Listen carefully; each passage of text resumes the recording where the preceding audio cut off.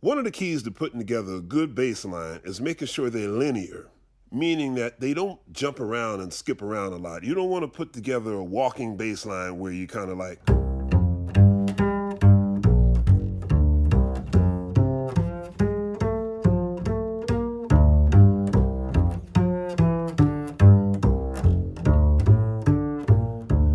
I've actually heard some bass players do that. I really have. It's not good. Keep your lines so they go just like this. Up and down a hill, up and down a hill. If you want to break it up a little bit, make sure there's a pattern inside of what you're doing so it makes some sense.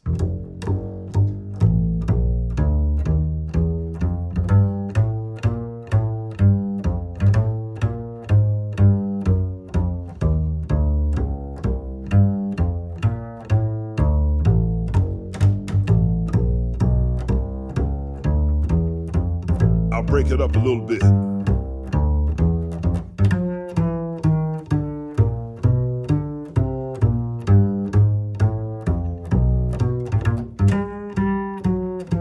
Even when I'm making the jump, I keep it linear from there.